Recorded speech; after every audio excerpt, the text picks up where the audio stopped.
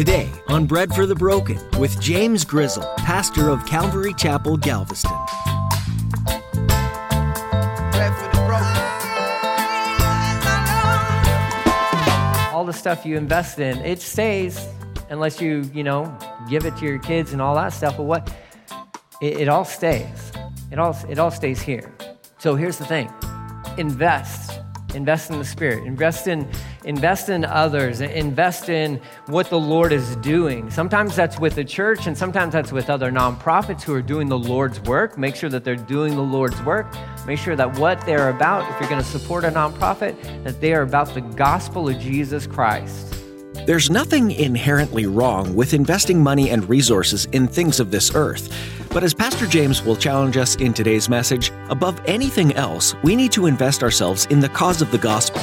Jesus demonstrated the ultimate investment in us, and he calls us to step out into a life that reflects his sacrifice. That sacrificial love will speak volumes to a world that pushes an every man for himself mentality.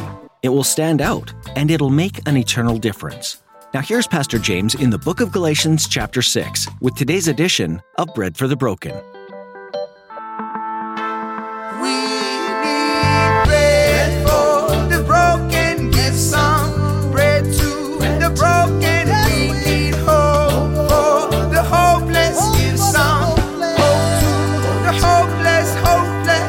Bread for the broken. What are you passionate about? I mean, what is that thing that excites you? You think it's there just because? No, it's there because God placed that in you. He's given that to you. Because what's going to excite you may not excite somebody else, and that's what a body is like. So that, just to help out with that, but I would say pray. Say, Lord, man, I don't know. I want to carry my pack. Lord, what is it? What is it that you have given me to carry? Please give me some clarity. And he will answer that prayer. He will give you clarity. I promise you that. He absolutely will. It may take some time, but he absolutely will come through for you. Carry your own load. Verse 6, let the one who is taught the word. Oh, here's my favorite part. Oh, every pastor loves to preach this part. All right, hold on tight. Let the one who is taught the word share in all good things with the one who teaches. Oh, yeah. Have you ever been to one of these services before? Listen, this is why we go through the book, verse by verse, okay? Because if I was just, picking different ones and all that good stuff, and, this is probably one that had been taught probably 30 times out of a 52-week year, right? So hey, I'm teaching you guys. Well, let's define some terms here. Let the one who is taught the word share in all good things, the one who teaches. Well, all good things technically means material things. Oh, so here I am teaching you the word, then you should share with me. All right, now, should pastors get paid money? Yeah, why not? Why not? Give me a good reason why they shouldn't. I mean, I know who you're talking to. I mean, I get it. But, it's very clear in the scriptures that they should get paid. Now, how much should they get paid and all that stuff? Not my business. I don't care. It's not my business. I don't set my salary here. You guys are more than generous. Let me applaud you from the very beginning. You are doing this really well, okay? Good job. You're doing this really well. My family has need of nothing because you guys are awesome.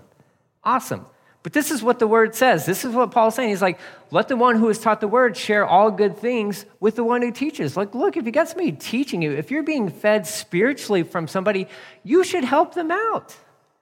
You should absolutely help them out. Yes, take care of their needs. That's what a body does.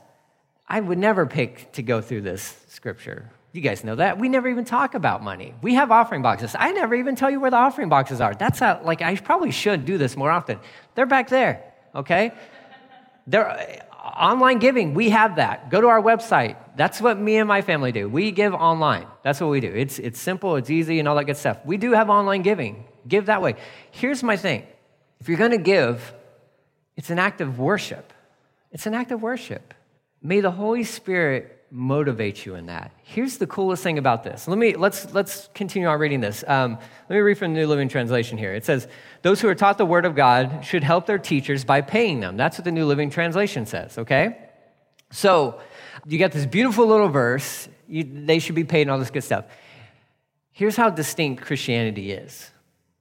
Okay, in the Jewish culture, you have to pay a temple tax. You got to pay money. And so that money is going to go to compensate those who are teaching there. So it's forced. Whether you want to pay it or not, you're going to pay it. You're going to pay it. So whether you want to give or not, you're going to give. It's kind of like, tax in America. Whether you want to or not, you're going to give. You're going to pay taxes. In most other religions, I can't say all because I don't know all religions, but in most other religions, this is a rule. This is law. Only in Christianity is it optional, quote unquote. Only in Christianity is there's no rule to this thing. When it comes to giving, when it comes to tithing, we could say 10%. You want to use 10%? Knock yourself out. Go for it. If that's what you want to do. That's Old Testament stuff. And what does the New Testament say? What does Paul say? Paul says, just give with a grateful heart. Do you really want to put limits on your worship? Do you really want to do that? Because when we start putting percentages down, and I understand why we do some of that stuff, but if giving is an act of worship, do you really want to cap that off? Just follow that line of logic. I don't think you do. That's why the New Testament says, listen, just give with a grateful heart. And as the Lord leads you, the Lord directs you, then just answer what he's calling you to do. That's our view on giving. That's our view on tithing. You be led by the Lord. You be led by the Lord. Here's the other thing. This is on a personal side. Because you put money in a box does not make you my boss. Because some people think that. Some people think that. Well, I put money in a box, so I get to tell you what to do. I've actually had people tell me that before. Yeah. Oh, yeah. And fortunately, that was not here. It was me as a youth pastor. I had a parent come and tell me, they're like, well, I pay my tithes here, so I'm your boss. I was like, whoa, hold on. James is about to demonstrate a work of the flesh. No. That's not what that's about, because then you're not worshiping God. Your motives are not pure. They're not. You're putting in money in the box out of obligation or manipulation. That's not what that's about. Any money that gets donated online, any money that goes into the box, that's between you and the Lord. That's between you and the Lord. Hopefully, I'm doing what I'm supposed to do and presenting the Word of God to you and my goal is always just in a clear and simple way. Whatever happens between you and the Lord in those boxes on the wall or online, that's between you and Him. That's not my business. It's not. It'll never be my business. This church belongs to the Lord Jesus. It's His, okay? But you do have a responsibility. I have the same responsibility. And now I'll tell you this. I did not do this really good at all.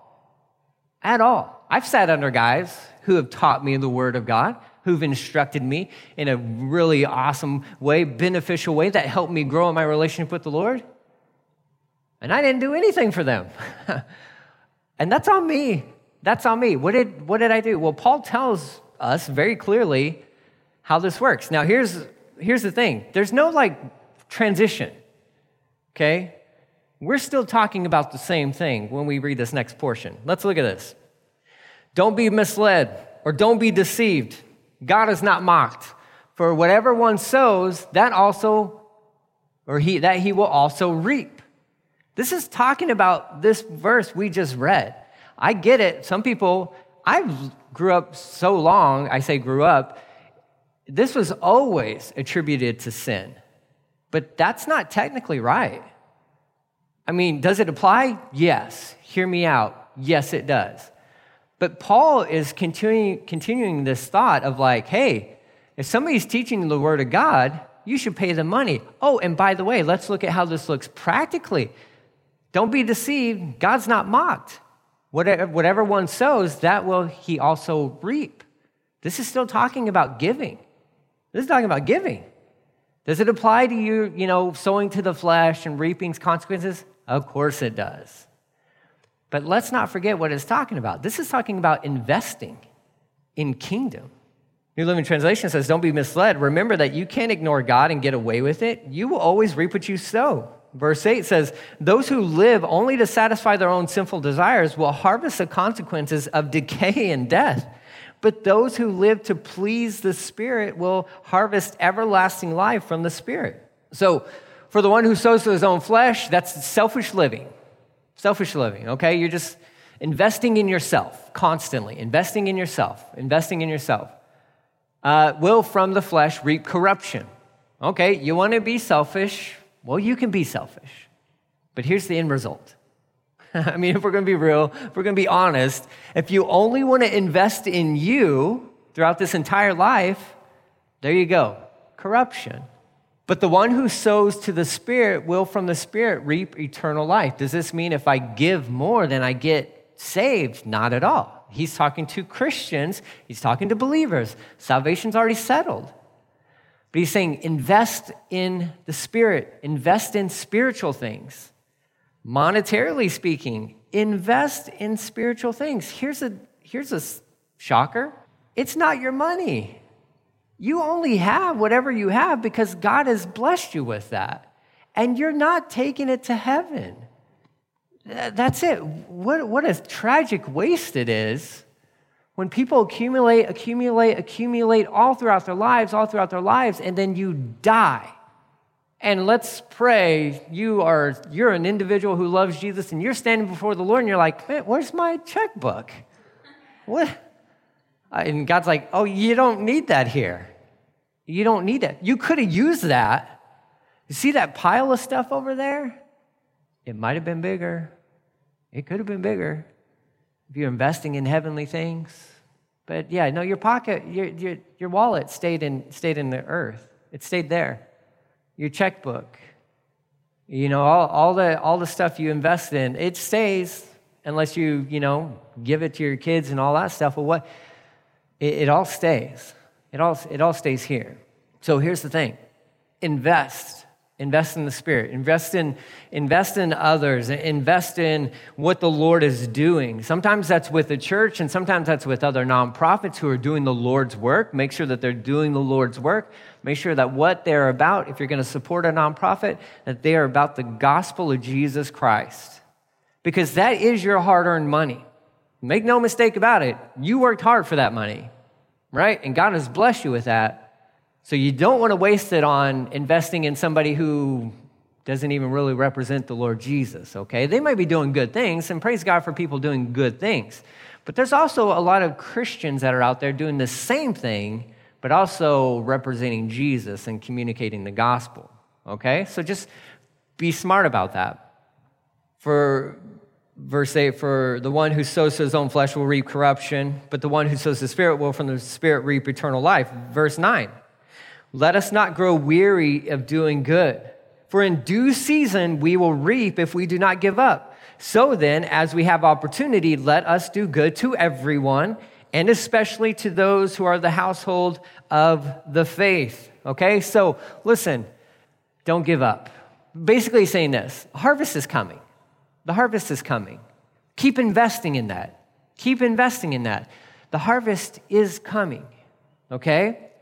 It may get discouraging. You may be like, man, I feel like, I'm doing all this stuff. Maybe I am giving. I'm just not seeing anything happen. What we would say is, don't give up on the Lord. Don't quit investing in his kingdom. Keep him. And this, again, can it speak about money? It does speak about money, but it speaks about more things than just money. It also speaks about investing time into an individual's life and, those types of things. Keep investing. And the Lord says, don't grow weary of doing good, for in due season, we will reap if we do not give up. Okay, so the farmer's going to go out there, he's going to sow seeds, and he's not going to wake up the next morning and think like, where's my wheat? Right? Because the farmer knows better than that. He knows it's going to take time. It's going to take time for those roots to sink down deep and for those little shoots to come out through the ground, and those have to come up, and they need water, they need proper sunlight, they need all the stuff. They need time. When you invest in the kingdom of God, don't give up. Don't give up because you keep walking out to the field and you're like, where's all the seeds I just planted? Well, it's coming. You just can't see what's happening below the surface. So don't give up. Don't get discouraged. Don't get tired of doing what is good. Don't get discouraged. Don't give up. We will reap a harvest of blessing at the appropriate time. Whenever we have the opportunity, we should do good to everyone, especially to our Christian brothers and sisters. So there you go. If there's an opportunity to help somebody out, absolutely go for it. But you need to make sure that you're taking care of brothers and sisters in the church, all right? And even as a church, and benevolence funds and things like that starts in the church. Brothers and sisters, does that mean we exclude the outside world? Not at all. Not at all. But you got to make sure that you're taking care of your brothers and sisters, and then you're also helping out wherever you can help out. Nobody is exempt from this. Nobody's disqualified from this. If there's an opportunity to help out and you can help out, you should help out, period. The last little part here. It says, notice what large letters I use as I write these closing words in my own handwriting. So this is Paul, the last part of this letter. This is Paul. And it's not, some people would say maybe it's big letters because he can't really see that good because he got that eye thing going on. I don't think that's it. I think he's capitalizing. Like if he was texting something out, it'd be like all caps, okay, with a bunch of exclamation points at the end of it, all right? Or exclamation marks. This is Paul writing with emphasis. It says, look at what large letters I use as I write these closing words in my own handwriting. Those who are trying to force you to become circumcised are doing it for just one reason. They don't want to be persecuted for teaching that the cross of Christ alone can save. These guys have ulterior motives, okay? They want to tell you that you just get not crucified, you get circumcised. Maybe the same thing. You get circumcised, and then they kind of add you to their totals. It's all a show for these guys, but it also keeps them from getting persecuted. Verse 13. And even those who advocate circumcision don't really keep the whole law. They only want you to be circumcised so they can brag about it and claim you as their disciples. They're just kind of padding their numbers. They're like, yeah, we went to Galatia and we got 100 circumcisions. Woo! Everybody's excited for that. Doesn't mean anything. Doesn't mean anything. They just want to brag about it. That's all. Verse 14. As for me, God forbid that I should boast about anything except the cross of our Lord Jesus Christ. There you go. God forbid we should brag about anything except the Lord Jesus Christ, the cross of our Lord Jesus Christ. Because of that cross, my interest in this world died long ago. And the world's interest in me is also long dead. So here's Paul, the Apostle Paul. He basically is referencing what he's already said twice now. I've been crucified. It is no longer I who live, but it is he who lives in me. And as the world looks at Paul, they see a crucified man. As Paul sees the world, he sees a crucified world. No longer. He's like, I'm not interested in it anymore. Notice this, though. When he talks about the world, he is talking about this worldly system. He's not talking about people. He's talking about a system that's in place there. He says, verse 15, it doesn't make any difference. It doesn't make any difference now whether we have been circumcised or not. What counts is whether we really have been changed into new and different people. What really counts is, have you been made a new creation? 2 Corinthians 5:17. For those who are in Christ are new creations. Circumcised, cool. Uncircumcised, cool. Whatever. Doesn't matter. Doesn't matter. What matters? Your heart. Your heart. Are you a new creation in Christ Jesus? Because that's all that matters. That's all that matters. Paul's going to place great emphasis on the salvation by grace through faith alone. That's it. What counts is whether we've been changed into new and different people. Verse 16, may God's mercy and peace be upon all who live by this principle. They are new people of God. New people of God. He, in one sense, and we've talked about this before, he in one sense creates a new race of humanity called the Christian. It's neither Jew nor Gentile, male, female, none of that stuff. You're a Christian. You're a Christian. That's who you are. You're a Christian. Doesn't matter what color your skin is. Doesn't make any difference. You're a Christian. And I'll keep emphasizing this because our world has no idea what any of this stuff means. No clue. No clue. We can say whatever we want to say about whose lives matter. We don't live it out. That's the problem. And for Christians, for believers, you are a Christian. You are a new creation. A new creation in Christ Jesus so that you can go and represent Jesus, so that you can love God and love other people, regardless of who they are, what they look like, where they come from, whether they like you or not, whether they agree with you or not. It does not matter. You're a new creation. A new creation. And what once may have been impossible for you in the flesh has now become possible for you. What was something that was impossible? To love other people. To love other people as how they should be loved. You can't do that apart from Christ in a proper way. But in Christ, you can. In Christ, you can. So you're a new creation. You've been set free from the law. You've been set free from sin and death. This is the great letter of the book of Galatians. You've been set free because of Jesus. He's made you into a new person.